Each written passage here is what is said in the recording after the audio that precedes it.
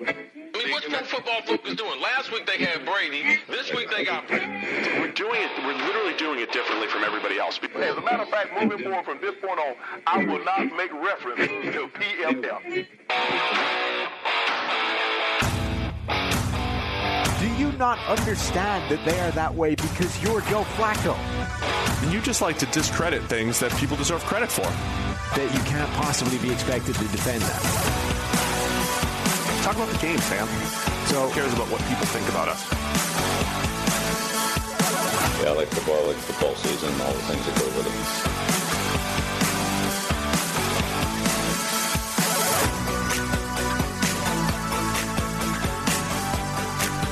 it. Welcome into the PFF NFL podcast. Happy Draft Eve. Steve Palazzolo, Sam Monson here. Draft Eve, and then tomorrow's Draft Day, and on Monday I said Happy Draft Week, and it's just, No, I see what you're doing, yeah. Yeah. It's clever. Yeah, it's all built around the draft, which, we're here. We're there. It's tomorrow. And the buzz, it's just, you just feel it. Just feel it. You feel the excitement? It's great. People are just getting into this. 24 people in the YouTube channel feeling it with us, getting ready. You got a lot of coffee today? No, I just got it all. Just reloaded, though. Okay. That's natural adrenaline, by the way. My sister's boyfriend, who you met. You remember we had at the steak. We broke bread together. That's right. Yeah. On thanks, Sports Illustrated. Apparently, he had like a splitting headache for like 3 days, right? And then discovered that for the last 3 days he's been drinking multiple cups of decaf rather than. No. Yes. No way. It was like down the exploration of like medical problems of, if I got a brain tumor. No, I just picked up decaf coffee this week. Oh, that's unbelievable. So that was pretty dumb. I've been working overtime trying to get an Nespresso sponsorship over here. Tagging them on Have you been tweeting? This is the way to do it, apparently. I tweeted at them. So when Renner and Austin just went randomly, like, what do they call it? Organic yes. tweets mentioning their love of Miller Lite. And all of a sudden, Miller Lite rolls in with the cases of beer and sponsor. So we need to strategically deposit these Nespresso tweets. Well, I was about to call them out because of the decaf story. You can't call them out. You gotta. All right, so I won't call them out. That they did not sneak decaf into our Christmas advents that my wife and I bought. No. It's got to be positive tweets. Okay, but we love Nespresso. I'm powered by Melotio today from Nespresso. Okay. All right. That's great. We'd love to have you guys power it all the time. Is that how's that? Organic? We can't be sarcastic. It needs to be organic and believable. That was it. That was believable. That sounded sarcastic. I ingest a lot of caffeinated coffee. Yeah. And where do you get it from? Nespresso USA, of course. Exactly. There you go. All right. So let's get into the show. We're going to go through all the biggest news and rumors and crazy stuff. Do you want to talk? So did you hit your goal, right? By the way. The charity 2,500. That's officially 2,550. We had a late push on mine, almost to $2,000, but unfortunately, we're just going to have to pocket the $2,000 for Heritage House and not do anything. Great strategy. I'm working on it. The TikTok dance. I am waiting for the last piece of my costume to arrive, and also to learn the dance. So maybe if it shows up today, I can do it tomorrow before the show. At some point, we'll do it. I'm just okay. Yeah. Need the full outfit. Otherwise, it's not a thing. I might as well do this all the way. Kelly suggested if I get to the 2,500 that I do the dance with you. We do. You have the hair already. Yeah. And you don't. You're not going to. to. No hair. Yeah. But it's good. It's good. All right. Anyway, let's get into the draft news and rumors. There's also a great immediate question in the YouTube chat from Justin Smith. What approach do you like drafting quarterbacks? Justin Smith? Yeah. The old 49ers defensive end? The Cowboy, yeah. Oh. Justin Smith. That's what I mean. That was his nickname, wasn't it? Oh, yeah. Yeah, Justin Smith. He was like Mr. PFF circa 2008 through 10. Well, he was as good as we thought it could be, and then J.J. Watt rolled in there and it turns out you can get a lot better than Justin Smith. Back in the old system, Justin Smith would be like a plus 34 for a season. No one else was over plus 15 or whatever. It's like, well, Justin Smith is the pinnacle of 3-4 defensive end play. Well, he's in the chat here. Okay. There's a picture. It doesn't look like him anymore, but you know how football players are after they retire. They lose a lot of weight once Exactly. They look take up completely marathon different. running and all that kind of stuff. This is absolutely the Justin Smith, former Bengal and 49er. Would you build the foundation, then draft the quarterback, or draft the quarterback and then build around them? Do you have a preference on that? I went rogue, but just I saw that. I don't think it's a one size fits all kind of deal. I think it depends what how much of a fixer upper is this. True. Let's keep the metaphor going, right? If you move into a house, it kind of depends how bad is this thing? Is there some bits and pieces that need to be done, or do we need to tear this thing down to the foundations? So that kind of depends. Like, where are we in this rebuild project to determine whether we're getting the quarterback or not? I do know you, from an offense standpoint, you do have to. We always talk creep back toward average on the offensive line, but to even do that, you do have to invest. There is an investment just to get to that level of average. If the offensive line, I think that depends on this. If you have a quarterback, once you get him, offensive line has to get up to snuff, and then you get the receivers. I like the idea of building the foundation first, but I also like the idea of swinging for quarterbacks as much as possible. So if I had to answer, I would lean keep swinging for quarterbacks. Okay. But teams that have a good foundation, probably have an easier time once you get them for sure. All right. We'll get into some My Guy stuff later. I'm real excited. I also just want to clarify. When I was referring to my model the other day, I was not – we were just making fun of Steve, right? We were just making fun of me. We were just joking around. There was nobody in mind. There was no type of person in mind that did that I was mocking or mimicking. Right. You were not taking shots at anybody out there in the world who has actual data models. We were mocking you because you have the mathematical ability of a trained dog, and you're out here acting like you have a mathematical model along with these other data scientists who have real things. Do you want me to get my third grade teacher on that? I mean, my times tests and stuff like that, I'm good. I'm good at the math. I'm just, It's just kind of contained in an Excel file when other people are doing, big stuff. I'm just saying, I have a nearly 2-year-old dog now, and she understands the difference between small number and a big number, and I think that's about where you are. And yet you're out here saying, like my model says. Yeah. So that's what we were mocking. Yeah, so we were just joking around. Yeah. But generally speaking, when in doubt, assume that I'm just taking the piss out of you, not other people. Which means making fun of, joking around with, whatever. Correct, yeah. Somebody also had a great comment about, me being the mom that kind of like keeps things going and how respectful you are to our guests, but then disrespectful that you are to me. Right. I mean, just maybe show more respect to me. Yeah, to your co-host here. I mean, that's cool. Anyway, I've got more updates to the model. We can get into that later. Great, can't wait. Perfect. There's 15 players I would draft in this draft so far. And then when I run it for tight ends and for QBs, maybe we'll add a couple to it. There's other people out there that have like 15 players with a first-round grade. You just have 15 players with a grade. All I'm saying is I'm starting to understand why teams roll into the draft with like a big board of 50.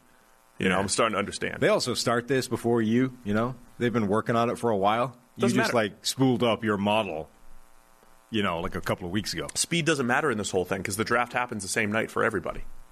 What? So the draft's tomorrow night. You just have to be ready by tomorrow. Yeah, but it matters when you start preparing. It doesn't. What? You just have to be ready by tomorrow. If you started doing this crap like several weeks ago, you would actually finish. I just got another great idea the other day, so I had to iterate on it, and here we are. Further iterations on the model. Anyway, let's get into the draft rumors. And so, where are you pulling all these rumors? What's going to happen tomorrow night? I've been scouring the interwebs today. Jeremy Fowler, almost called him Jason Fowler, who's unblocked me, by the way. He blocked you? Yeah. Oh, I don't remember why, but probably the same reason why Wade Phillips blocked you. No, I really don't know why that was. Snarky. Yeah, so that's snarky. I do think that's definitely why Fowler blocked me. Like, there was definitely some time around, where I took a shot at something he did. I've definitely the Fowler one. I think is almost certainly for a reason. Now, maybe he went too far. Maybe he escalated it beyond where it was reasonable. But there was definitely a reason behind that one. The Wade Phillips one, I honestly have no idea. That one and Brandon Graham. I've been blocked by Brandon Graham and Wade Phillips, and I have no earthly idea what I ever did to either of those guys. Well, you bet against Brandon Graham getting 10 sacks every single season. He so also I think you gave me a hug. Yeah. In person. There's not. I'm convinced. That was pre-bet. I'm convinced that the Brandon Graham one is like a mistake. Someone else was trashing him in the conversation. You bet against him every year. Everybody in the conversation. You bet against collateral him every damage. Year. All right. What's so anyway? Jeremy Fowler. Jeremy Fowler, Burt Breer, whole bunch of people. They've got articles up today, latest buzz, rumors, news, anything to do with the draft. And I've collated it, as the data people say. You'll know that as a model. Sure, of course. A mathematical model. A lot of collation over here. Mm-hmm. So, actually, let's start first. We keep telling people to email us. It's still a thing. Keep emailing us. Also, Twitter, we've got hit us up on the Twitter as well. At PFF NFL Pod is the Twitter account, or NFL Podcast at PFF.com. So some guy sent us an email off the back of the Nate Tice show, the Draft Comp show. And I think it's an interesting one to read because, well, it's titled, what is it? Confusion and Perceived Hypocrisy. So, hey, Sam and Steve, I've been a PFF NFL podcast listener for the last year. Lots I'd like to relate, but I need clarity of the correlation between player size and injury chance before the night shit. So, right before 41 Minutes on the Comp Show with Nate Tice, Nate says, quote, smaller guys get hurt more. That's just a fact. I knew exactly what was coming. Waited for it, and it never happened. Fully expected Sam to call Nate on this, quote, fact. During the Jalen Waddle draft conversations, I distinctly recall Sam saying such a correlation doesn't exist, and that, in fact, a bigger guy was more vulnerable to injury. First, Sam, am I reasonably paraphrasing you? If there isn't a one-to-one relationship between your statement and Nate's, then please explain the nuances that I missed. Secondly, if I do remember correctly, and it does relate directly to Nate's comments, then did you recognize the disconnect between your previous statement and Nate's contrasting view during the conversation? If so, then why not disagree at the time? Assuming I have an accurate memory, I understand the answer may be to do with politeness, politics, and general podcasting etiquette, but I think passing on misinformation is worse than an awkward professional situation.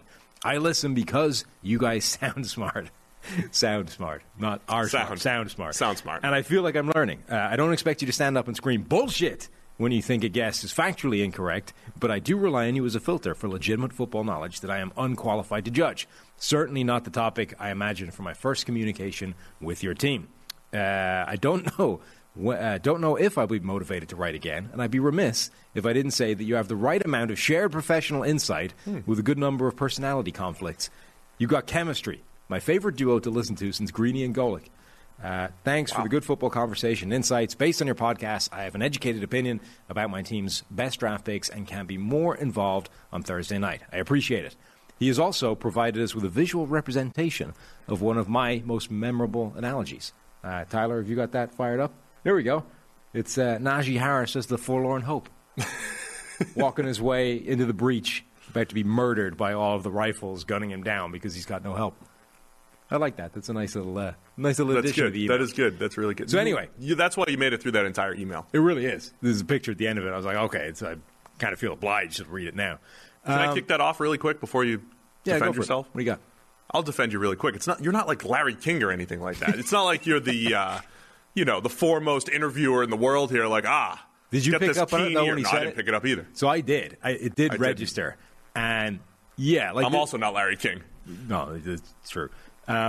Yeah, it did chime when he said it, and it clanged like when you're listening to music and somebody hits like a bum note on the piano. It's like, I hear it, by the way, when people say it about quarterbacks. When you say small quarterbacks get injured, I'm like, no, I'll defend that. So that's the thing. One, I think I almost always use that specifically in relation to quarterbacks. Correct. When it's massively correlated with how you play the game, not how big you are. Now, this guy says I use that with the Jalen Waddle draft conversations. I'm going to be honest, I don't remember doing that, but it's entirely possible, and I'm willing to take him on face value that I did say that. It's not as clear, and I don't make it the point as much with other positions, but it is still true that, generally speaking, there is not a correlation between player size and injury, and if anything, it's the other way. Like, smaller players get injured less than bigger players. The positions where it's different are running back, where it's actually useful to be, 230 pounds as opposed to 170. That's 60 pounds of ballast when you're a running back and taking a lot of hits is actually important. And I think there's another position, it's maybe tight end or something, another position where, the size, I think it just helps with the absorption versus delivering of hits. But anyway, the big point is when we were doing this, when it chimed live, you're like, okay, I'm not immediately going to pull it. Like you said, I'm not going to jump in and shout, no, stop, So I was at least going to let him finish his point. And then at that point, it's like, all right, this would probably be derailing this significantly to go off on a giant tangent about injuries. There are ways to do that the right way and be like, let's go back to that point that you misrepresented earlier. Yeah, you know, but there's I no way. wouldn't even Like do it. he That's not would how have you then do it. defended his position. We would have got lost in the ether about like who actually has the data to back this up, and it would have been like it wasn't going to go anywhere. You know what I mean? There's no way of kind of quickly. There's some times where somebody says something, you can kind of go, "Hey, if we just go back to that, like I think you'll find blah blah," and it's like, "Oh, okay, yeah, done." But like I wouldn't have had data to hand. He wouldn't have had data to hand. You know what I mean? It wouldn't have gone anywhere, and we would have spent 10 minutes talking about something that was completely irrelevant to the show that we were doing, which is draft comps. So it did clang. There was no obvious immediate way to pull him up on it, and I didn't think it was worth diving into the giant tangent that it would involve. But I do believe that he's wrong, and he should be ashamed of himself. He should be. Yeah. But all that said, we love Nate. Great show. Glad we did it. Hope to do it again next year. So we're not going to call him out on it. We also, I don't know, do we have a ton of hard data on this? Because I think it's tough to find hard data on it too. There isn't a lot, but I think I'm reasonably sure that it's been. There's also a size bias in the NFL. Yes. Right. They just draft bigger, faster, stronger players overall. Yeah. So there's a bigger I think pool. The easiest way of saying it is that it isn't clear that being bigger leads to fewer injuries. Sure. I think you can probably argue whether being smaller leads to fewer injuries, and the kind of the factors involved that might be warping whatever data you can find on that.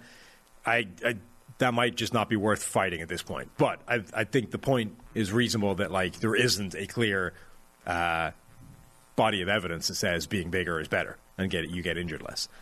The PFF NFL podcast is sponsored by Western and Southern Financial Group. While you focus on these roster moves we're discussing, Western and Southern helps advance your money moves. Buying your first home, planning to start a family, wondering how to make your money grow? Well, Western and Southern's playbook of life insurance, investment, and retirement solutions helps you rest assured on game day. Team up to understand needs and address goals with a game plan built just for you. Get started at westernsouthern.com/PFF. That was from Ryan Euler, by the way. I don't think I read out his name. I mean, I remember Mike Tannenbaum's become a pretty good friend in recent years. We had him on the show last year. There were definitely times where he said stuff that I would disagree with. But, like, when you have a guest, too, you're also just kind of letting them answer. And even if we disagree with stuff, it doesn't mean that we're right or that he's right or wrong. I also think that interviewers can sometimes have a condescending way of leading their guest into what they perceive as misinformation too. So there's a I don't even know if there's a right and wrong way to do it, but I think there's a time and place, to your point, about how to have those discussions and not just call out every single guest if they say something you disagree with, even if you have hard facts or a model to back it up. Even if they do. I mean, if only you'd had the model, you could have hit him back with the model. I mean, I told Renner I'm out on Charles Cross. The model is out on Charles Cross. Therefore, I am. Okay. And he's not one of your 15 guys you would draft. It's not one of the 15. Yeah. And it's making me rethink the top of the offensive tackle class. Rethink everything. Everything. If I needed a tackle, I'd re-sign Cam Robinson instead. Just like the Jags. That's what the Jags did here. Okay, let's start with that. That was one of the rumors, right? Well, so there's a lot of Evan Neal stuff at the moment. First, there was reports that Evan Neal has some medical issues that have been thrown around a lot the last couple of days. I think Burt Breer was saying that he's heard that a lot from different sources, that there are various medical issues that Evan Neal has working with, and that's not helping his draft stock. They have, the kind of medical examinations. They do one at the combine, and then there's a bunch of guys that get kind of redone as we get closer to the draft.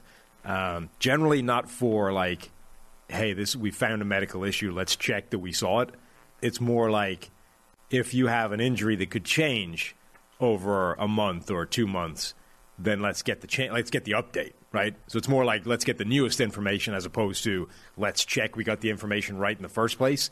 So the fact that Evan Neal wasn't recalled for a medical thing, which apparently is the case, doesn't necessarily mean there aren't medical issues. It just means they're not ones that are changing in the last month or two.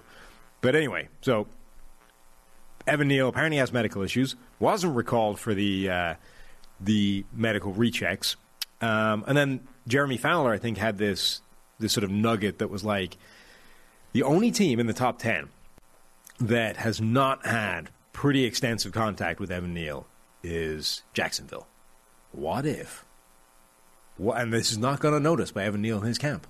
Ooh, conspicuous lack of contact from the Jags over there. I wonder what that means.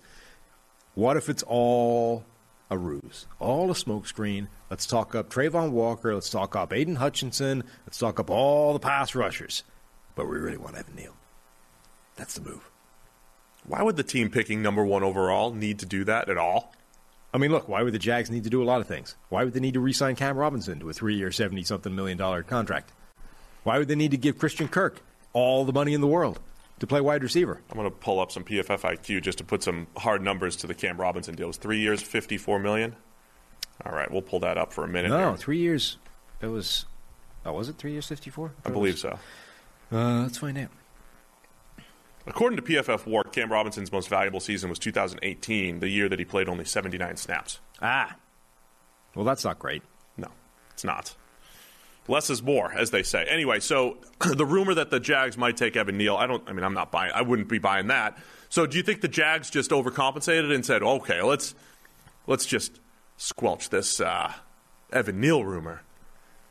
By re-signing Cam Robinson. No. They still need a right tackle. The Jawan Taylor's in it last year of his contract. He's disappointed as a second-round pick as well.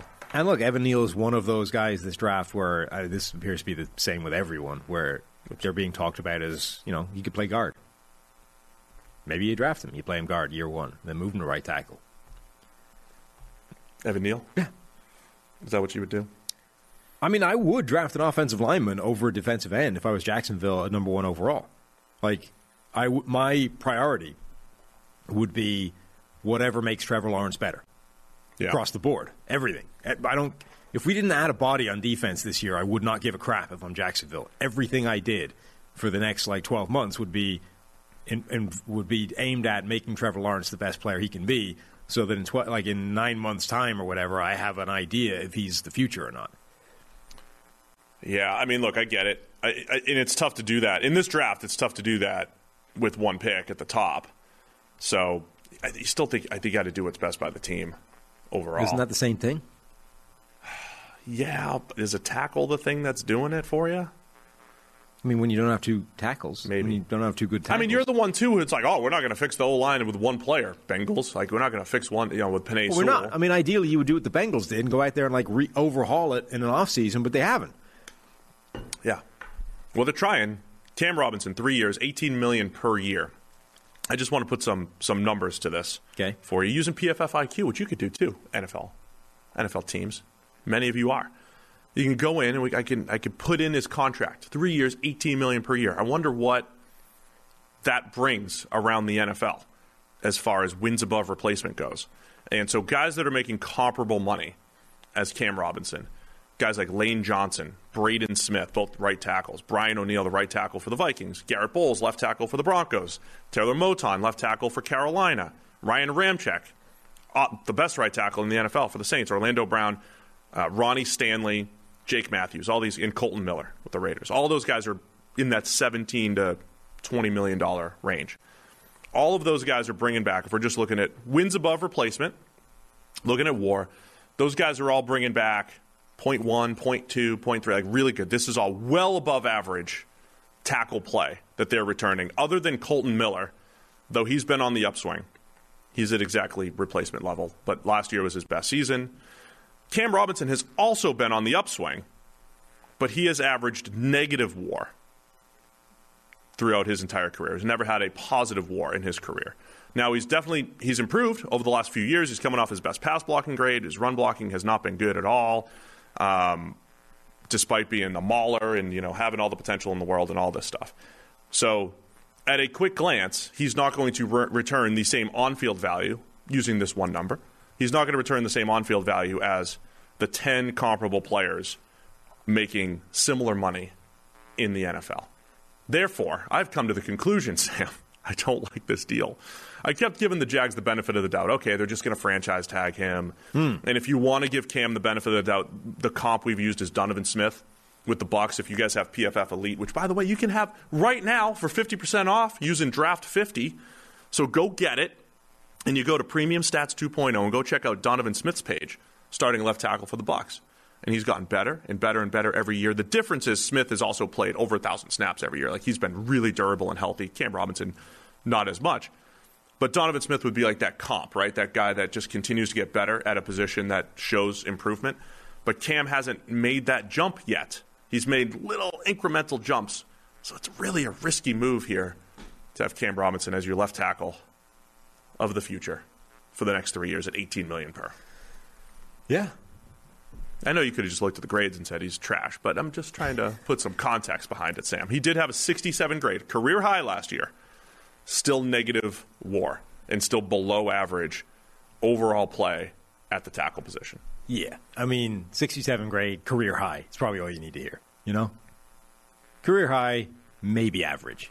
Yeah. That's not great to be paying that kind of money. So anyway, my point being, I'm not sure they're out of the offensive line marketplace, nor should they be. So you're going to buy in this? You're buying this rumor that Evan Neal?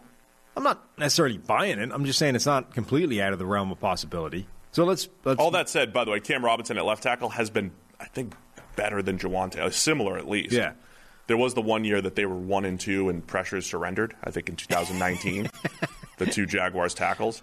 But Jawaan Taylor, his career is actually getting worse. He started with positive WAR, and he's been negative in the last 2 years. So the other bit of, the news today is the betting line is moving ever towards Trayvon Walker being number 1 overall. Let's describe the betting line really quick. Because, what triggers the betting line? It's just the market, right? Or is it news and rumors and insight? No, it's both. Insight too. Yeah. It's one and the other. Particularly with things like the draft, I think it's motivated a lot more by news and rumors, like information, more than, betting lines during the season with specific games, like game lines, the point spread, all that kind of thing. Like that moves depending on where the bets are coming in. But the draft props and things like that, they're going to move a lot based off the information you have, because all of a sudden, like when something becomes around this time, right, the day before the draft is oftentimes where real information leaks in terms of, that's who they're going, We didn't know for a while. Like Baker Mayfield, right? That broke 24 hours before the draft, maybe a little bit less than that. It was like, all of a sudden we didn't know who the Browns were going with at the top pick. Now it sounds like it's Baker Mayfield. Done, right? Now immediately, as soon as that comes out, you need to shift the line because you can't keep fielding bets at whatever the price was before everybody knew that. So it preempts the bets, right? It can move from either way. But generally, in recent days, the line has been moving ever more towards the idea that Trayvon Walker is the favorite to go number 1. I think yesterday he became the favorite for the first time, or maybe it was Monday. And then today it swung even further. He's now a heavier favorite to go number 1 overall. So it does sound like this idea that Trent Baalke is going to look at Aiden Hutchinson, Kayvon Thibodeau, and go, nope, give me the dude with the big arms and the great athletic profile. That's who I want, number 1. I feel like the line's moving more today just because Trayvon Walker became the favorite on Monday, and then it was more money-driven, right? Like, a lot of people are like, all right, well, if he's the favorite, that's where I'll go. And then they have to make the line a little bit more in Trayvon Walker's favor. I feel like this one is a pretty big jump. I feel like this latest one, though, I feel like the initial move to Trayvon Walker being the favorite was information-driven, and then they just kept moving the line further and further as people put money on it, just like a line or a game. That's just my feeling. I will say, if you look at the players that Trent Baalke has been involved in drafting in terms of long-arm, freaky edge rushers, right? He has Aldon Smith, yeah, who was really good, but obviously troubled, and never realized his full potential because of off-field issues. But right from the get-go, was amazing, aided by Justin Smith from the chat. And he was also there when they drafted DeForest Buckner and Eric Armstead, two weirdly long-armed, length type of pass rushers, each of whom worked out. One as an edge rusher, one as an interior player. So he's drafted 3 guys that fit this template of freakish athlete, long-armed guy who have been really good pass rushers. The difference being that all 3 of those guys were productive in college. So Armstead, we only had 1 year of data on Armstead, and he would he's actually similar to Danielle Hunter as far as outliers go, with our production, with what they've done in the NFL. Because he was underwhelming for DeForest Buckner crushed it from a grading standpoint. Oh yeah, he was one of the best we've seen. Eric Armstead was a little underwhelming. I think he went 17th or whatever, which is the best spot in the draft we know. Wherever Armstead went, I believe that was a little bit higher than we would have taken him at the time based off production alone. So, look. He was similar profile in terms of better run defender than pass rusher. Yeah. But the one, and I guess he's also a similar player in terms of, spent a lot of his time inside rather than outside as a true edge rusher. Had that kind of an inside body, too. Yeah.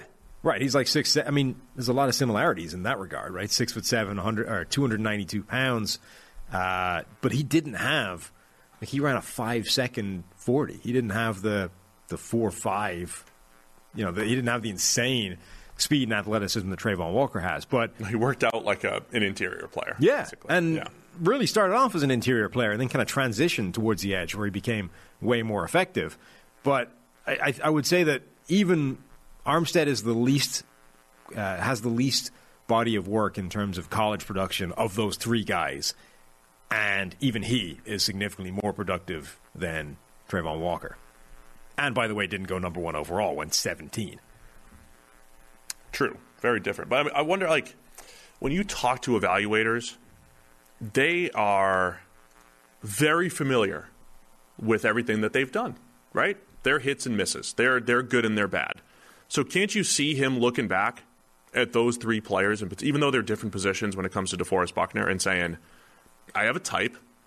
All three of those guys hit in particular. I don't know if there's others that are misses that we're not thinking of right now, but I have a type, and I have a track record, and I have a history, and I've done this well. I could see. I hear I talk to evaluators that do that, right? Like, I remember when I made this mistake. I remember when they don't think of other people's mistakes as much. They only think of theirs, which immediately makes it a smaller sample size. But I could see that. I could see that being the thought process. I see in Trayvon Walker what I saw in, these players that were good at the time. Yeah, and look, you made this point, I think, when we were talking about it on the last show, that in this draft of all drafts, where there is not a ton of really high-end elite talent, there's not these superstars that are going in the top 5 picks when the quarterbacks aren't there. If there's a draft to swing at potential and ceiling and elite traits, it is this one. My counter to that has simply been that Jacksonville has been doing that for a while and missed almost universally when they've done that. And it might be time to just, what's the baseball analogy? Just take the single? Yeah. Just get on base. Yeah, especially when there's the shift. You get the shift on there. Of course. And you got the whole infield open. You can try to swing for the home run and extra base hit, or you just take the single. Right. Defense is giving it to you. Mm-hmm. I always say I like to diversify. But from a PFF production standpoint, the people that we keep comparing Trayvon Walker to, and Eric Armstead is one of those, where he was below average from a production standpoint in our 1 year that we had him. Danielle Hunter was below average. Both of those guys have become outliers, though. And all I'm saying is when you're breaking this down every which way, you're certainly not using our data as a baseline. Most teams are using our data as a check, right? It's part of their process. All 32 teams use it to varying degrees. It's part of their process. But their baseline is their own scouting and their own eyes and their own grades and all of that stuff. If we start with our data, though, again, Trayvon Walker's got an uphill climb, right? It doesn't mean he's never going to hit. Rashawn Gary has started to figure it out, right? I was watching Gary the other day, and I'm like, can I envision Trayvon Walker doing this at some point in the NFL? Watching Gary, he was whooping right tackles last year, left and right. You could see it. I mean, you could see it happen. It's a really fun discussion because he's such an extreme example of the tension we talk about. The college production versus athleticism and traits. Usually there's a sort of complicated, muddy mix between the two. Like, the line is blurred, and it's a case of 80% of this, 20, whatever. He's such an extreme example of it's 100% traits. There's almost no production to speak of. Certainly from a pass rushing standpoint. Okay, we can argue his run defense a little bit more. There's obviously more production there. But in terms of actual pass rush, there's almost nothing. Like, none. If you look at his pressures, if you look at his sacks, like his sacks, not only are they not like impact high-end pass rushing quality sacks, but they're not even like real pass rushing reps for the most part. They're plays where he's like contain rushing or playing the run first and converting to pressure once he sees the quarterback's kept the ball and is rolling out or whatever. Like they're not the same as these other guys. So we are almost entirely projecting that simply based off having this built in a lab body and athleticism, he can become a high-end NFL pass rusher. And we're so sure of this that we're willing to draft him number 1 overall as opposed to like the second or third round where that kind of gamble usually takes place. That's the thing, too. Like when we talked about Rashawn Gary at the time, I just said, so you have to just be okay with your convictions that maybe you'll miss on an outlier. And I think that's how most teams treat it, right? So can you hate, you see this all the time, can you hate on teams for passing on Russell Wilson? You know, every team passed on Russell Wilson. Like the Seahawks passed on Russell Wilson 2 rounds, right? I mean, I keep saying, yeah, they played it so they'd get him in the 3rd round. But if they would have picked him above Bobby Wagner. They would have picked him over Bruce Irvin. Every team missed on Russell Wilson because he was an outlier for them, right? I don't hate teams for missing on the outlier and saying, you know what, I'm not going to take the shot. I would say Rashawn Gary would be an outlier. I would say Danielle Hunter, who went in the 3rd. Value, right? It's when you look at whatever draft chart you look at, it's like an exponential curve up to number 1 overall. Number 1 overall is the pinnacle. It's where the most value is, and the further you get away from number 1 overall, the more palatable it becomes to take a shot on a boom or bust type of prospect. Because if you miss, it cost you less, right? It was a less expensive gamble to take at number 10 or number 20 or 30 or 50 or whatever it is, right? The further away you get, the more palatable it is to roll that dice and hope that you hit the jackpot. To do it at number 1 overall, whatever you say about smart or unsmart, it's incredibly ballsy. Like, you know, everybody almost universally is mocking the Jags and Trent Baalke for like, oh, we're taking the dude with the long arms. Like, what are we doing here? But to give credit to the guy for that is a hell of a ballsy thing to do right now when your job's already kind of under pressure and you are going to draft the guy number 1 overall that if you rewind a few weeks, a couple of months, was like a mid-first round pick.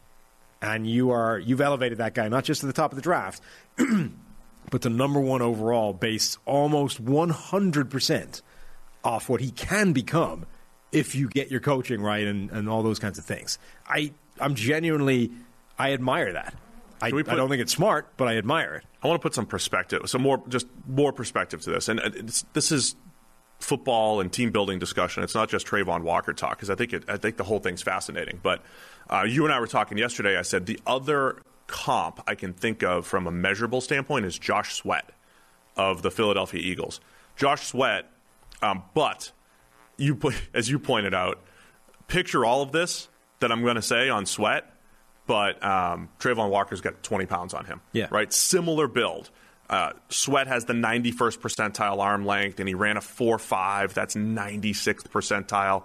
40-inch vertical. That's 96th percentile. Almost a 90th percentile broad jump, and all of the change of directions. The shuttle and the 3-cone were 80th percentile plus.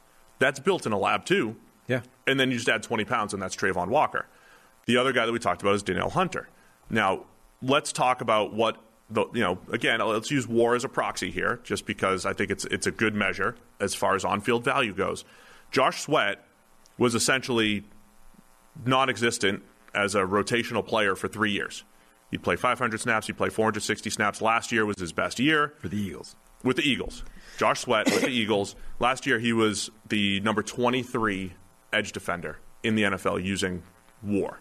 Danielle Hunter hit the ground running a little bit quicker, but he didn't have a pass rushing grade above 70 until his 5th year, right? Danielle Hunter, and he had a lot of sacks early on. Remember that? We were the because we always find those things. Yeah, he has a lot of sacks, but the pass rush grade isn't great.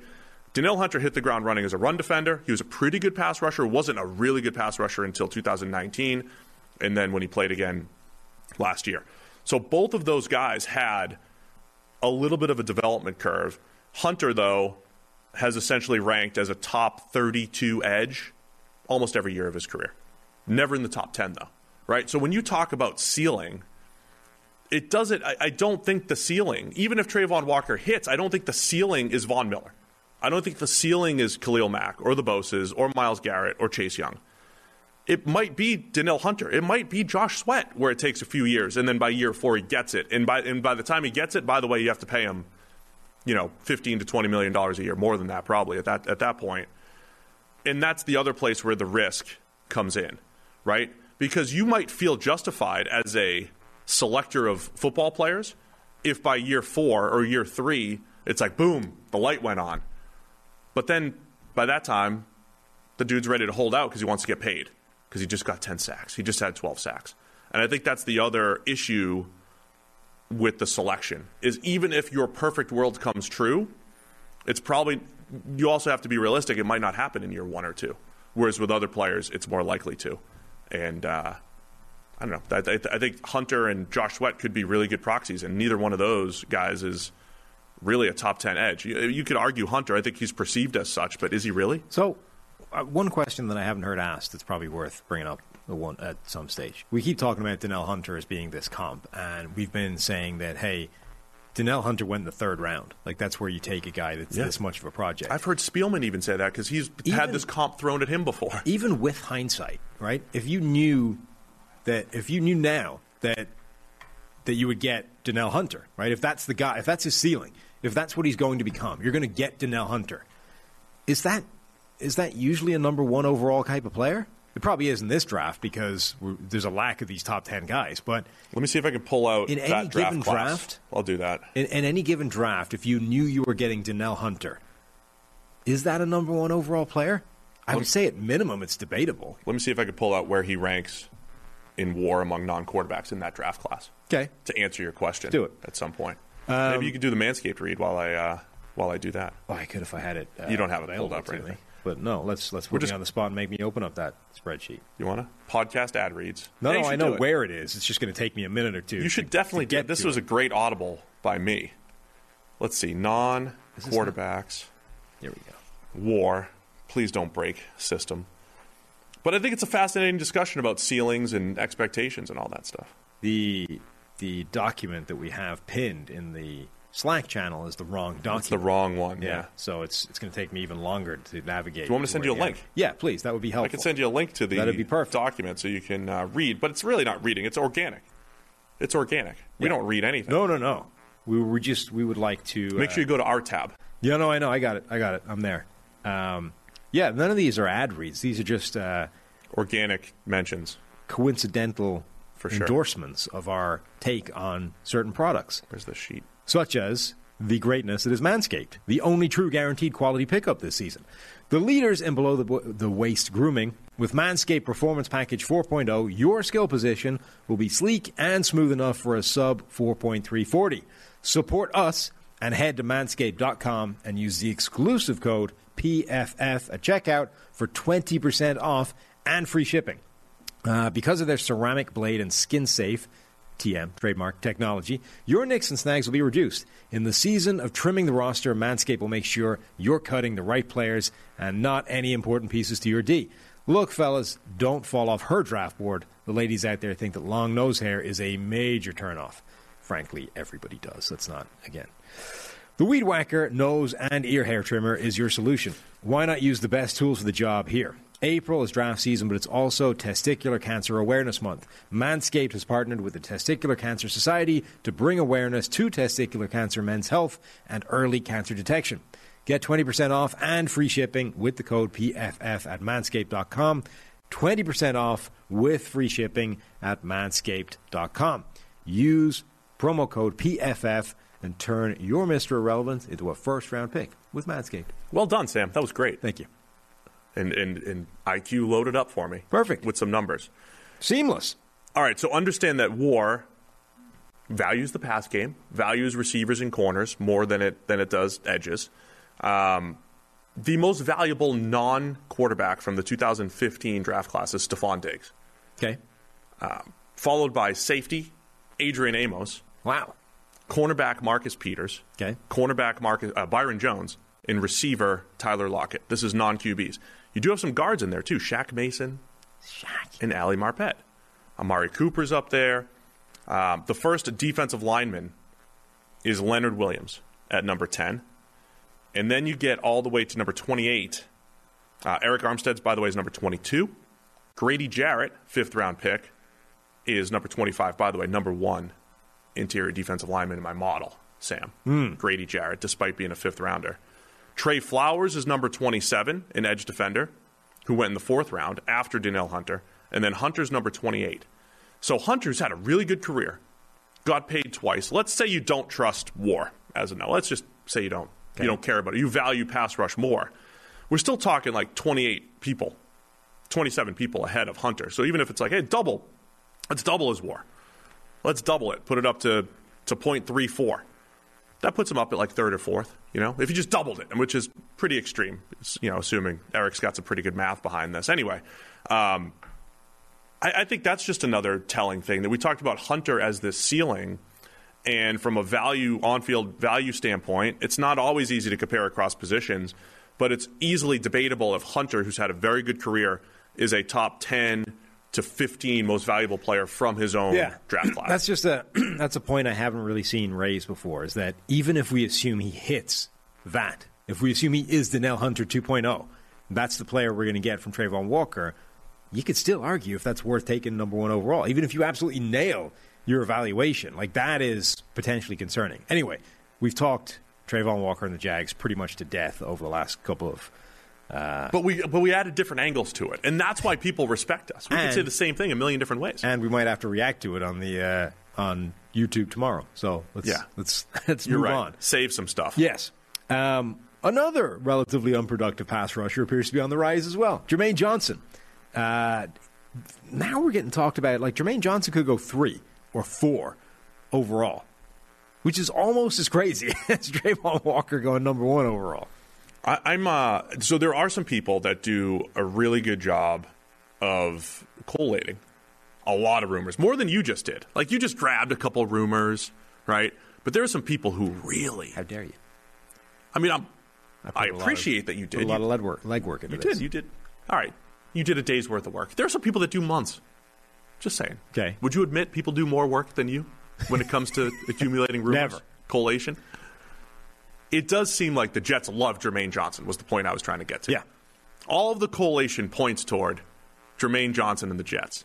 And then the question becomes, is it 4, is it 10, and do they love him enough to take him at 4 or 10? Because there's other really good players there. Just because you love him doesn't mean you love him more than Thibodeau or Stingley or whoever else. But Jermaine Johnson in the top 10. Now, what's intriguing about him is, like, if we saw Trayvon Walker go to the Senior Bowl and have a really good Senior Bowl week, where he's in a different system, he's really just trying to win one-on-ones, he's not worried about two-gap, and he's not worried about stunts or anything. Actual evidence of him rushing the passer. Maybe that would change our perception, right? Sure. It's like, oh, man, this poor dude's just been stuck in Georgia's system. Mm-hmm. Jermaine Johnson, though, he left Georgia's system. He's like, I'm out of here. I'm going to Florida State. They'll let me win some one-on-ones. He had about an 80 grade last year. He had a pretty good season. Similar to, say, like a Gregory Rousseau from last year, where you'd say, hey, a little buyer beware, but you see the potential there. But Jermaine Johnson went to the Senior Bowl and was really good, was the best pass rusher there. That makes me feel a little bit better about him because you just have this extra piece of evidence. Yeah, it does. He's not as big of a projection and gamble as Trayvon Walker. On the other hand, he's not the athlete that Trayvon Walker is. The Jermaine Johnson thing is intriguing, though, because if he's going that high, if we're talking about him at 3 or 2 overall, that means we're elevating him above, well, certainly George Karlaftis, who appears to be dropping at a rapid rate of knots, and even over guys like Kayvon Thibodeau. That's like, I mean, we're stretching it now. You know what I mean? Like, I can kind of see the argument to rank Jermaine Johnson around or above Karlaftis. I'm really struggling with the argument that puts him above Thibodeau, unless you really believe that, like, the cryptocurrency just takes that guy off the board. Can't have it. I'm out. I'm out on Thibodeau. Don't buy anything he's selling. I'm just not taking it. So he's off the board. He's not even in discussion. But if you're, like, looking at these two guys side by side and are genuinely concluding that Jermaine Johnson's better. I don't quite know how you're getting there. Yeah, I'm with you. I mean, there's a lot of people. I saw Deontay Lee, formerly of PFF. Mm-hmm. Is he with The Athletic now? Yeah. And then Nate Tice of The Athletic. Both of those guys had Kayvon Thibodeau as the number one edge over Aiden Hutchinson. I think that's that to cleaner discussion. Yes, right? That to me is an easier argument to make than Jermaine Johnson or these other guys above Thibodeau. Yeah. Look, we got the Hutch podcast and all that stuff, but there's no bias here. I don't think Hutchinson's in that elite edge defender group of recent history. Maybe we were spoiled that there actually was a group like that. And even pre-PFF college days, there was Khalil Mack and there was Von Miller, and those guys came in, and I assume they would have crushed the college grading and went on, and they were easy projections, so to speak.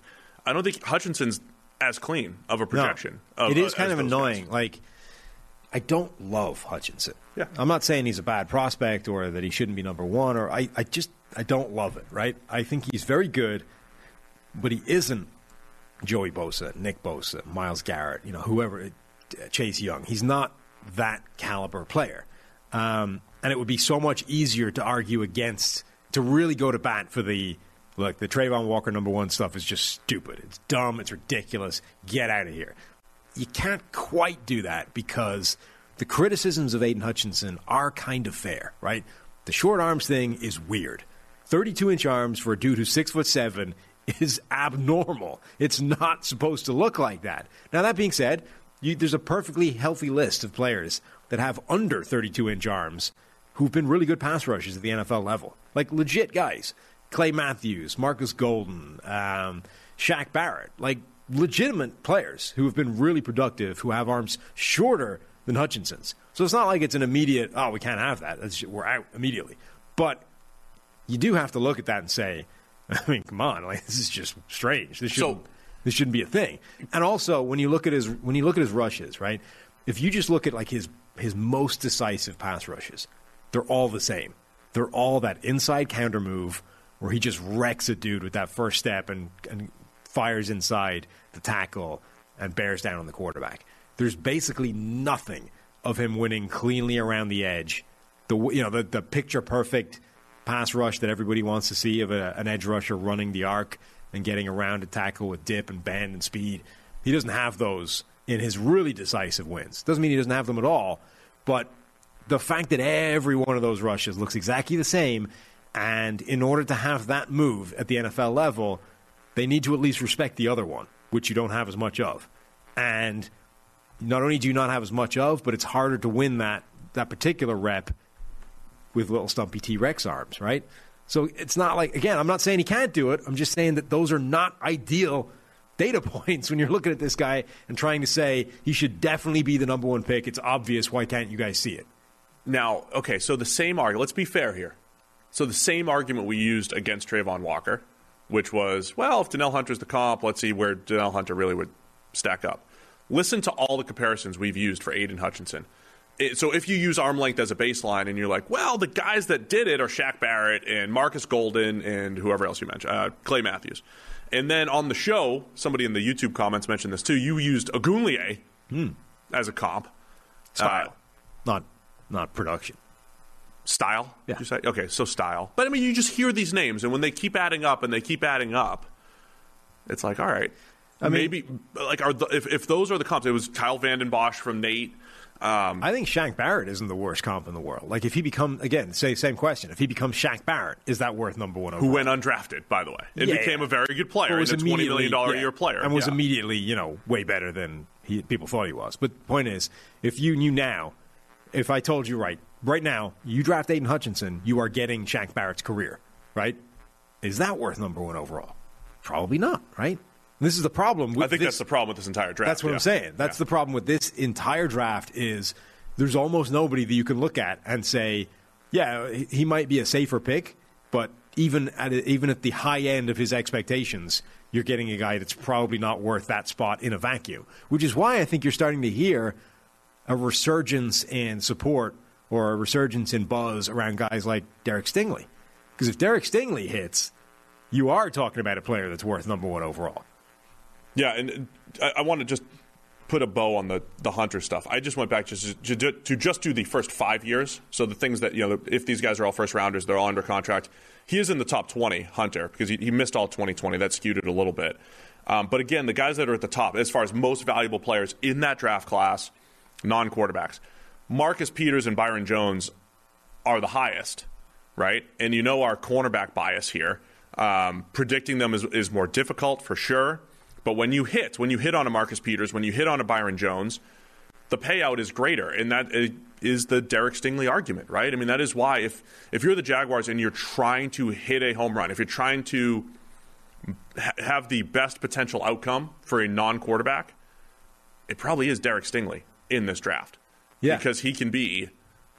I feel more confident about Derek Stingley becoming a top 5 corner than I do Trayvon Walker or Aiden Hutchinson becoming top 5 at their respective position. And we would say that cornerback's more valuable. Argue that all you want, that's fine. Right. But I think Stingley still has a better chance of being top 5 at his particular position if the goal is maximum potential outcome.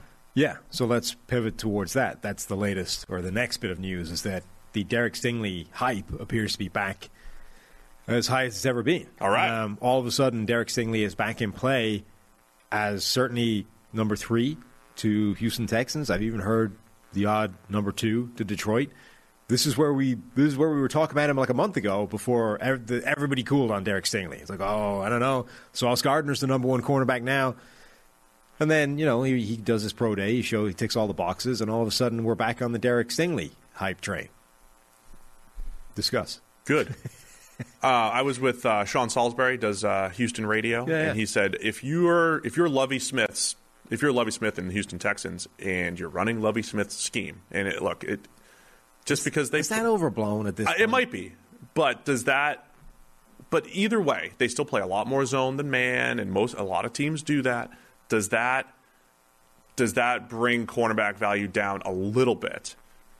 And then if you're looking at Stingley or Sauce Gardner at 3, it makes you question things a little bit. No. Okay. Just throwing that out there. See, that would be the case if Lovie Smith was still running like a 2004 Tampa 2 system. And I realize he's not. Correct. But that, remember, originally, you go back almost 15, 20 years, and the Tampa 2, those sort of Tampa 2 cover 2 systems, they were the things you ran almost to hide cornerbacks, right? Because when you're dealing with that kind of system, and a cover 2 corner is essentially manning that little zone, the flat, and up to 12, 15 yards, right? Everything else, the safety's problem, goes to the middle of the field, not your deal. You defend the run, and you cover that short area zone. That's about as easy a gig as you can possibly ask for as a cornerback, right? It takes a different skill set. Yeah, but not just a different one. It is genuinely easier. Sure. So a lot of we talk about, everyone gets caught up between man coverage versus zone coverage, and, the zone's way easier. It really isn't, right? But it's still portrayed that way because we think of zone coverage as these Tampa 2 systems, where it legitimately was easier, right? All you're doing is covering a short, shallow zone and keeping an eye inside on the run, right? That is objectively easier than playing man coverage every snap or having to pattern match or, deal with these deeper zones where you have way more space to cover, all this kind of stuff. It just is. And that, I think, is why we still think of zone coverage as almost like this easy mode or this cheat code for cornerbacks, because we think of it as cover 2 corners. Where when these teams would draft these, and you would hear it at draft time, these guys are cover 2 corner only. Yeah. Which usually means a little bit slower. Slow, physical, can't really play any other scheme because he doesn't have the speed. You don't want him in man, but he can tackle. Yeah. But that's not what people are running anymore. Even Lovie Smith, right? Lovie Smith, the Houston Texans last season ran cover 2 on 28%. Yeah. Just to guess. Is that right? 22%. 22, okay. Which is actually less than cover 1. They ran cover 2 less often than they ran man coverage, right? So even Lovie Smith, who's seen as this dinosaur harking back to these days of the Tampa 2 defense, really isn't doing that a lot at all. So you look at their most prevalent coverages, it's cover 1, it's cover 3, it's cover 2. You need a corner that can play everything. So Derek Stingley, if he's elite, is just as valuable in Lovie Smith's defense as he is in any other defense. So it doesn't matter. Here So- endeth my TED Talk. All right, so draft a corner at 3. Yeah. Texans. I mean, You're if you fine think with that. if you think he's the guy. Yeah, I'd be fine with Stingley or Sauce Gardner. There's heavy rumors that it's Sauce at 3. But I do think it's interesting that we've come full circle on Derek Stingley and all sure. the things to Yeah. all the concerns from a few weeks ago appear to be gone. Do you think are they just doing a good job with the hype train though? Because Daniel Jeremiah came out and was like, "Hey, I didn't know he had that foot injury, the Liz Frank injury, before the season and played through it." Right? Well, that so is certainly just, came out at a weird time. Right. So is that the hype train, or is it literally this? Because usually scouts are there. Scouts are getting this information usually well ahead of time, but now it's getting out to the public. And honestly, what the public what we say doesn't necessarily affect the draft stock of a player. It's what the team has as far as information. So maybe the stock's never changed. Teams have known this, but this is starting to, in an immediate sense, you've got Stingley who's playing through injury. People at LSU going to bat for him, saying he was playing through injury. He could have sat out, but he tried to play. That's why the production was down. And then we all agree that 2019 was one of the best cornerback seasons we've ever seen from a college cornerback, and he did it as a freshman.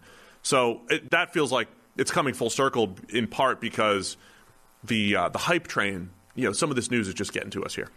I do think that the pro day was important for him. Just doing something. Not just looking doing pretty something, but also doing well. You know what I Yeah. mean? Whatever you think about how much effort or otherwise was involved in his pro day, the fact that he was able to go out there and produce impressive numbers. Not necessarily, not mind-blowing. He didn't have a Trayvon Walker type of workout. But the fact that he showed up and had very good numbers for his position, I think was important to show that, look, not only do I have the best tape in this draft, okay, it was back in 2019, but whatever, for a year, I showed the best tape of any cornerback in this class. I'm also a high-end athlete. Therefore, one to the other, you add that up, and if you hit on me, I have top 10 NFL cornerback potential. Can you say that about, you could probably say that about Sauce, but can you say that about, Trent McDuffie given his size? Can you say that about Kaiir Elam given what we've seen from him, about Andrew Booth Jr.? You know what I mean? It's just an easier argument to make now that you've got the tape and you've got evidence that he's a superior athlete, and now you just have to convince yourself that the last 2 years didn't matter. You can do that. I mean, certainly when you can Convince yourself. Certainly when you can point to injury being a big part of it. All right, what else we got here for news and rumors? I already mentioned PFF Elite's 50% off, but it's worth another mention. Draft 50. I don't know how long they're going to allow this, but 365 days of access. And if you've waited this long, that means you'll have it till April 27th, 2023. You'll have it pretty much through next draft for 50% off using Draft 50. So, what else have you collated? Damn it, I credited where I got most of these. I didn't do that in this one. This was either Bert's article or it was Fowler's article, and I can't remember which. I miss going to see Bert at Sports Illustrated Draft Night. Back to Bert. Yeah. Washington, the Washington Commanders, as they now are, have apparently done a lot of work on quarterback Matt Corral. Not for the first round, Second round, of course. but potentially to take him in the second round. They have a second round. Do they have a second? They trade that to Indy. Maybe not the second, then the third. Didn't they have a second still? Anyway, whatever. Check. They've done a lot of work on Matt Corral to potentially draft him sometime after the first round. And I just think, given the history of Carson Wentz and what happens when you draft a quarterback in the second round to sit behind him, that would be hysterical. They have Indy's second. Yeah, there you go. What did they do? They trade it? They exchange? I forget the trade. Just like I just forgot the think Panthers thing. that Did would I did I officially correct myself from 3 shows ago when I said that the Panthers traded a third rounder for Stephon Gilmore or whatever? Maybe. It was for C.J. Henderson. Yes. I correct myself again. That would so they have pick 47. I'd take Matt Corral at 47. Oh, yeah. In isolation, that's exactly where Matt Corral should be picked, somewhere around there. I would do that. Right? And there's a bunch of teams that are probably looking at that and thinking the same thing. I think Atlanta loves Matt Corral as well, around that kind of area. Perfect type of landing spot in terms of draft position for Matt Corral. I just think, given the history of what happens when you draft Carson Wentz's backup in the second round, that would be freaking hysterical if they did that. He felt bad when they drafted Jalen He felt Hurts. bad and immediately fell apart as a human being. It almost made you win all of our previous arguments. The arguments being, I'm just like, draft a million quarterbacks, who cares? If they're not your franchise quarterback, they got to suck it up. And if they can't, they're out anyway. Or maybe I won the argument. Counterpoint, MVP Carson Wentz becomes the worst quarterback in the NFL the second you take his backup in the second round. Quite literally did that, yeah. Yeah. But you know what? I think my argument stands. It just gave you quicker evidence that he wasn't the guy, and it's time to move on. But then you just, Soft. Given that they traded for him now, right?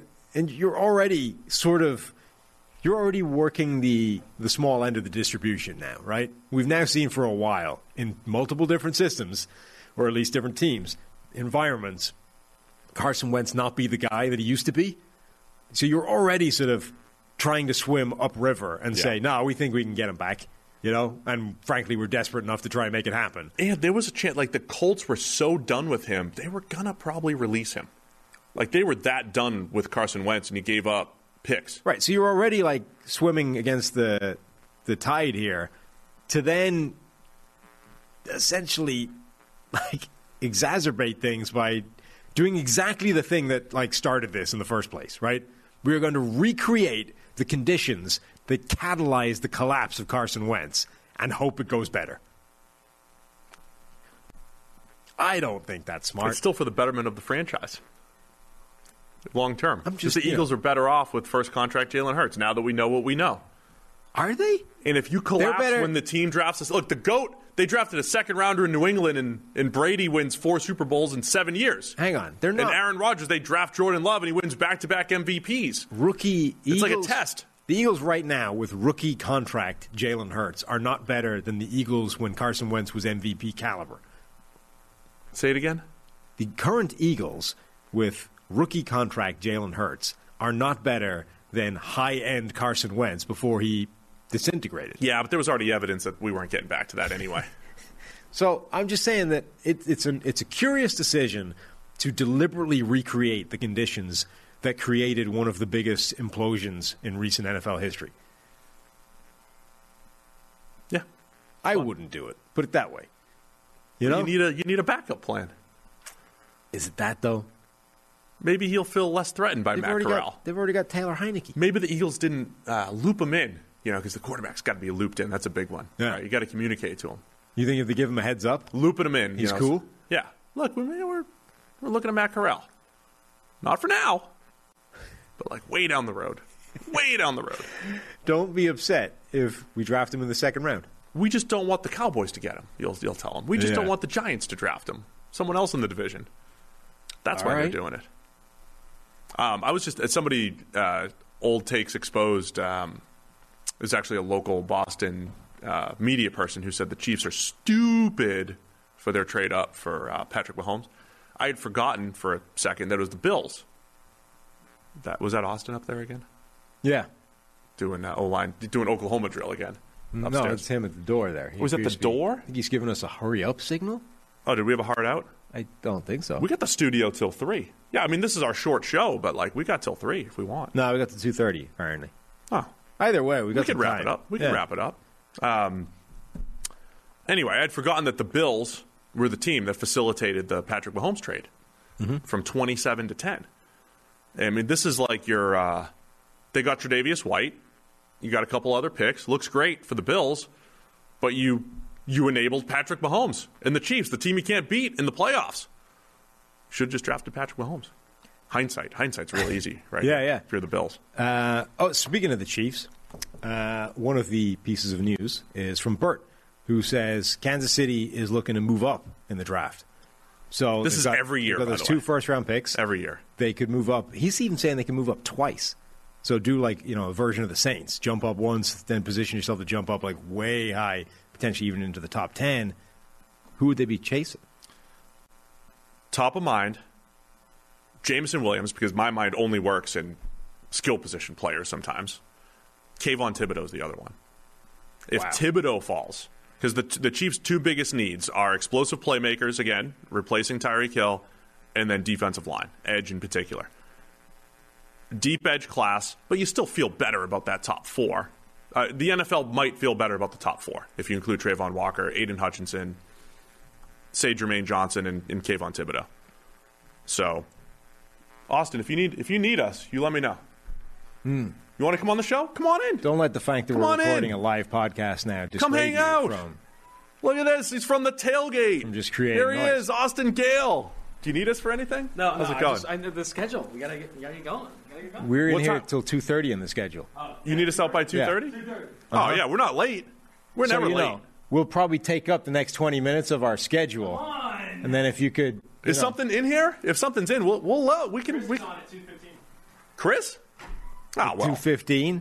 Well, once Chris does our numbers, then we'll give him the show. Just kidding, Chris. I'm just kidding. Love you, boss. Chris isn't listening. He never listens to the Wednesday show. There's no way he has time for this. So the other part We'll of just that, cut that one out. The other part of that information is that Veach has apparently said that they have 16 to 18 first-round draft grades, like you with your 16 to 18 16 to 18 players. total. Yeah, Total they've got players. first-round grades on about 16 to 18 And players. they have 2 first-round picks. And don't pick until the late 20s, Yeah. right? So if they actually want a first-round caliber player by their own board, they do need to go up and get one. I would really want to see all those. I really want to see everybody's, my 20 first-round picks. Because they are different, obviously. Thibodeau makes a lot of sense. I think wide receiver as well, right? We've been saying that because of the way they've put themselves in this spot and the teams that pick in front of them, they could easily be sitting in this situation where the receivers they want are gone by the time their pick comes out. If you want one of those guys, you're actually going to need to move up to snag him. Is there any other position? I mean, corner's a need too, but I think it's pretty clear that Stingley and Sauce Gardner are the top 2. And then I would say it's got to be edge and receiver. Oh, we're getting... The Thibodeau thing is interesting because Dallas has apparently been rumored as a team that would jump up to go after Thibodeau if he started to slide.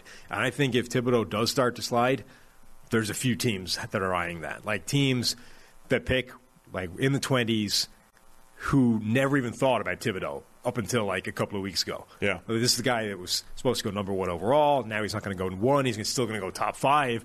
All of a sudden, if it's Trayvon Walker at 1, Aiden Hutchinson at 2, Houston, maybe take Stingley.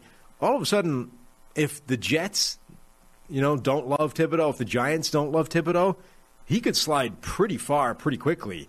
And teams that literally never even considered the idea of drafting Thibodeau would be like, okay, what would it take to get to 10, to get to, that kind of 12? In those scenarios, too, maybe the quarterbacks start coming off the board and you get to 8 or 9, Thibodeau's still there, and Cowboys. And so the Cowboys lost Randy Gregory. Right. Still have DeMarcus Lawrence, still have Micah Parsons. Correct. They're going to be better off with that, Dorrance Armstrong, don't forget. Dorrance, of course. But, I think they want to play with that 3-man edge rotation with Micah Parsons being, Superman. That would be interesting. The Thibodeau move. I mean, it makes a lot of sense. Dallas have been they've been doing this thing that a lot of teams do around now where you sort of try and talk up the moves that you've been stuck with, as if it was your master plan all along. So you're like, we'd prefer to have 2 players rather than Randy Gregory. It's actually better this way. It's perfect. Yeah. It's what we wanted the whole way. Always wanted that. You're like, yeah, I mean, That's why we put that language in the contract so he would walk to Denver. On the other hand, if you could snag a Thibodeau and make the best of this bad situation, you probably would, right? It's like David Tepper has been out here saying, yeah, Sam Darnold's a good quarterback. We're happy. Yeah. Really? Remember last year, Eric retweeted something from last year from Rap Sheet, where Rap Sheet's like the entire NFL is looking at next year's draft. They just want to trade back.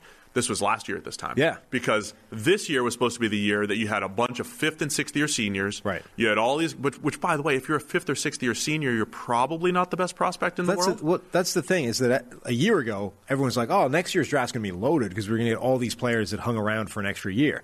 This year, it's like we're dinging all of those guys for hanging around that extra year. It's like, well, they're old. It took them an extra year to be good, so we're dropping them. We don't like that. Well, which is it? I mean, when I look around this class, I will stand by. I don't believe this is as good as last year's class. I don't think the high-end talent is there. But when you... Austin? Get Austin out of the control room. So, when you... We've deployed Ultimate, by the way. Sweet. Breaking news. Yeah. Just got the update. Hope nothing's broken this time around. Broke something last time. But when you look... If there are a couple blue-chip players in this draft of meh. Maybe you go get him. If you're the Chiefs, if you're the Cowboys, maybe this is the year to go get a guy. I mean, I think generally that Maybe might be the theme of this draft. We keep hearing about all the teams that want to trade down, out of those top picks. But honestly, the general theme might be teams actually, one or two teams going in the opposite direction and saying it's a deep draft, but it's not a great one. So let's actually start targeting the few players in this draft that have absurd upside. So the Chiefs have a ton of draft picks to play with as well as 15, 16, 17 players with a first-round grade. They could be aggressive. Jacksonville apparently is going to be aggressive at number 1. Maybe Houston is aggressive at 3 with Derek Stingley. I think you're going to see sort of half a dozen teams really start sort of targeting the home run hit and really shoot for the supreme talent. I was going to say something in addition to that, but I was reading Jeremy Fowler, too, that said most people think most of the movement's going to start after 10, but teams have called about 7 for the Giants and 9 for the Seahawks. Again, I'm very excited that the Seahawks are going to have a first-round pick because they tend to surprise with their picks. Yeah, and they have a need of quarterback. Also, they have a need of getting extra picks and blah, blah, blah. They could do anything. They're one of the pivot points. They're trying to push us out of here, but no, I mean, it's the end of our show anyway. It's the end of the Wednesday show. Tomorrow's huge. We're doing our last mock draft, and it's live. It's live, and I'm going to read the chat, and we'll have polls and everything. We'll just do a mock draft. Yeah. Live with everybody, with all the fans. The latest buzz. I want thousands. We need thousands. Tell your friends. Come join us for the live mock draft tomorrow, 10:30 a.m. Eastern. It'll be our final podcast before the draft. And then we're live on the YouTube channel and other places, covering the draft Thursday, Friday, Saturday, recap show on Sunday. Sam and I are going to be in Studio B recording some stuff for Friday, and then we'll be podcasting. Right after the draft ends, you're going to join us live on YouTube Friday morning at midnight, whatever that's going to be. So that's what we got going on. I didn't get to go through my draft board, man. No, that's a shame. We didn't hear what the model says. All right, I'll run it. I got a couple running backs I like for the fantasy people here. I didn't adjust for age, so I got a couple 24-year-olds up there that dominated. Sweet. At running back. So maybe we shouldn't go that way. All right, is that it for today? Do we hit everything? We're getting kicked out, so it's got to be. All right, great. Well, thanks to everybody for tuning in. We'll see you tomorrow morning for our last final mock draft.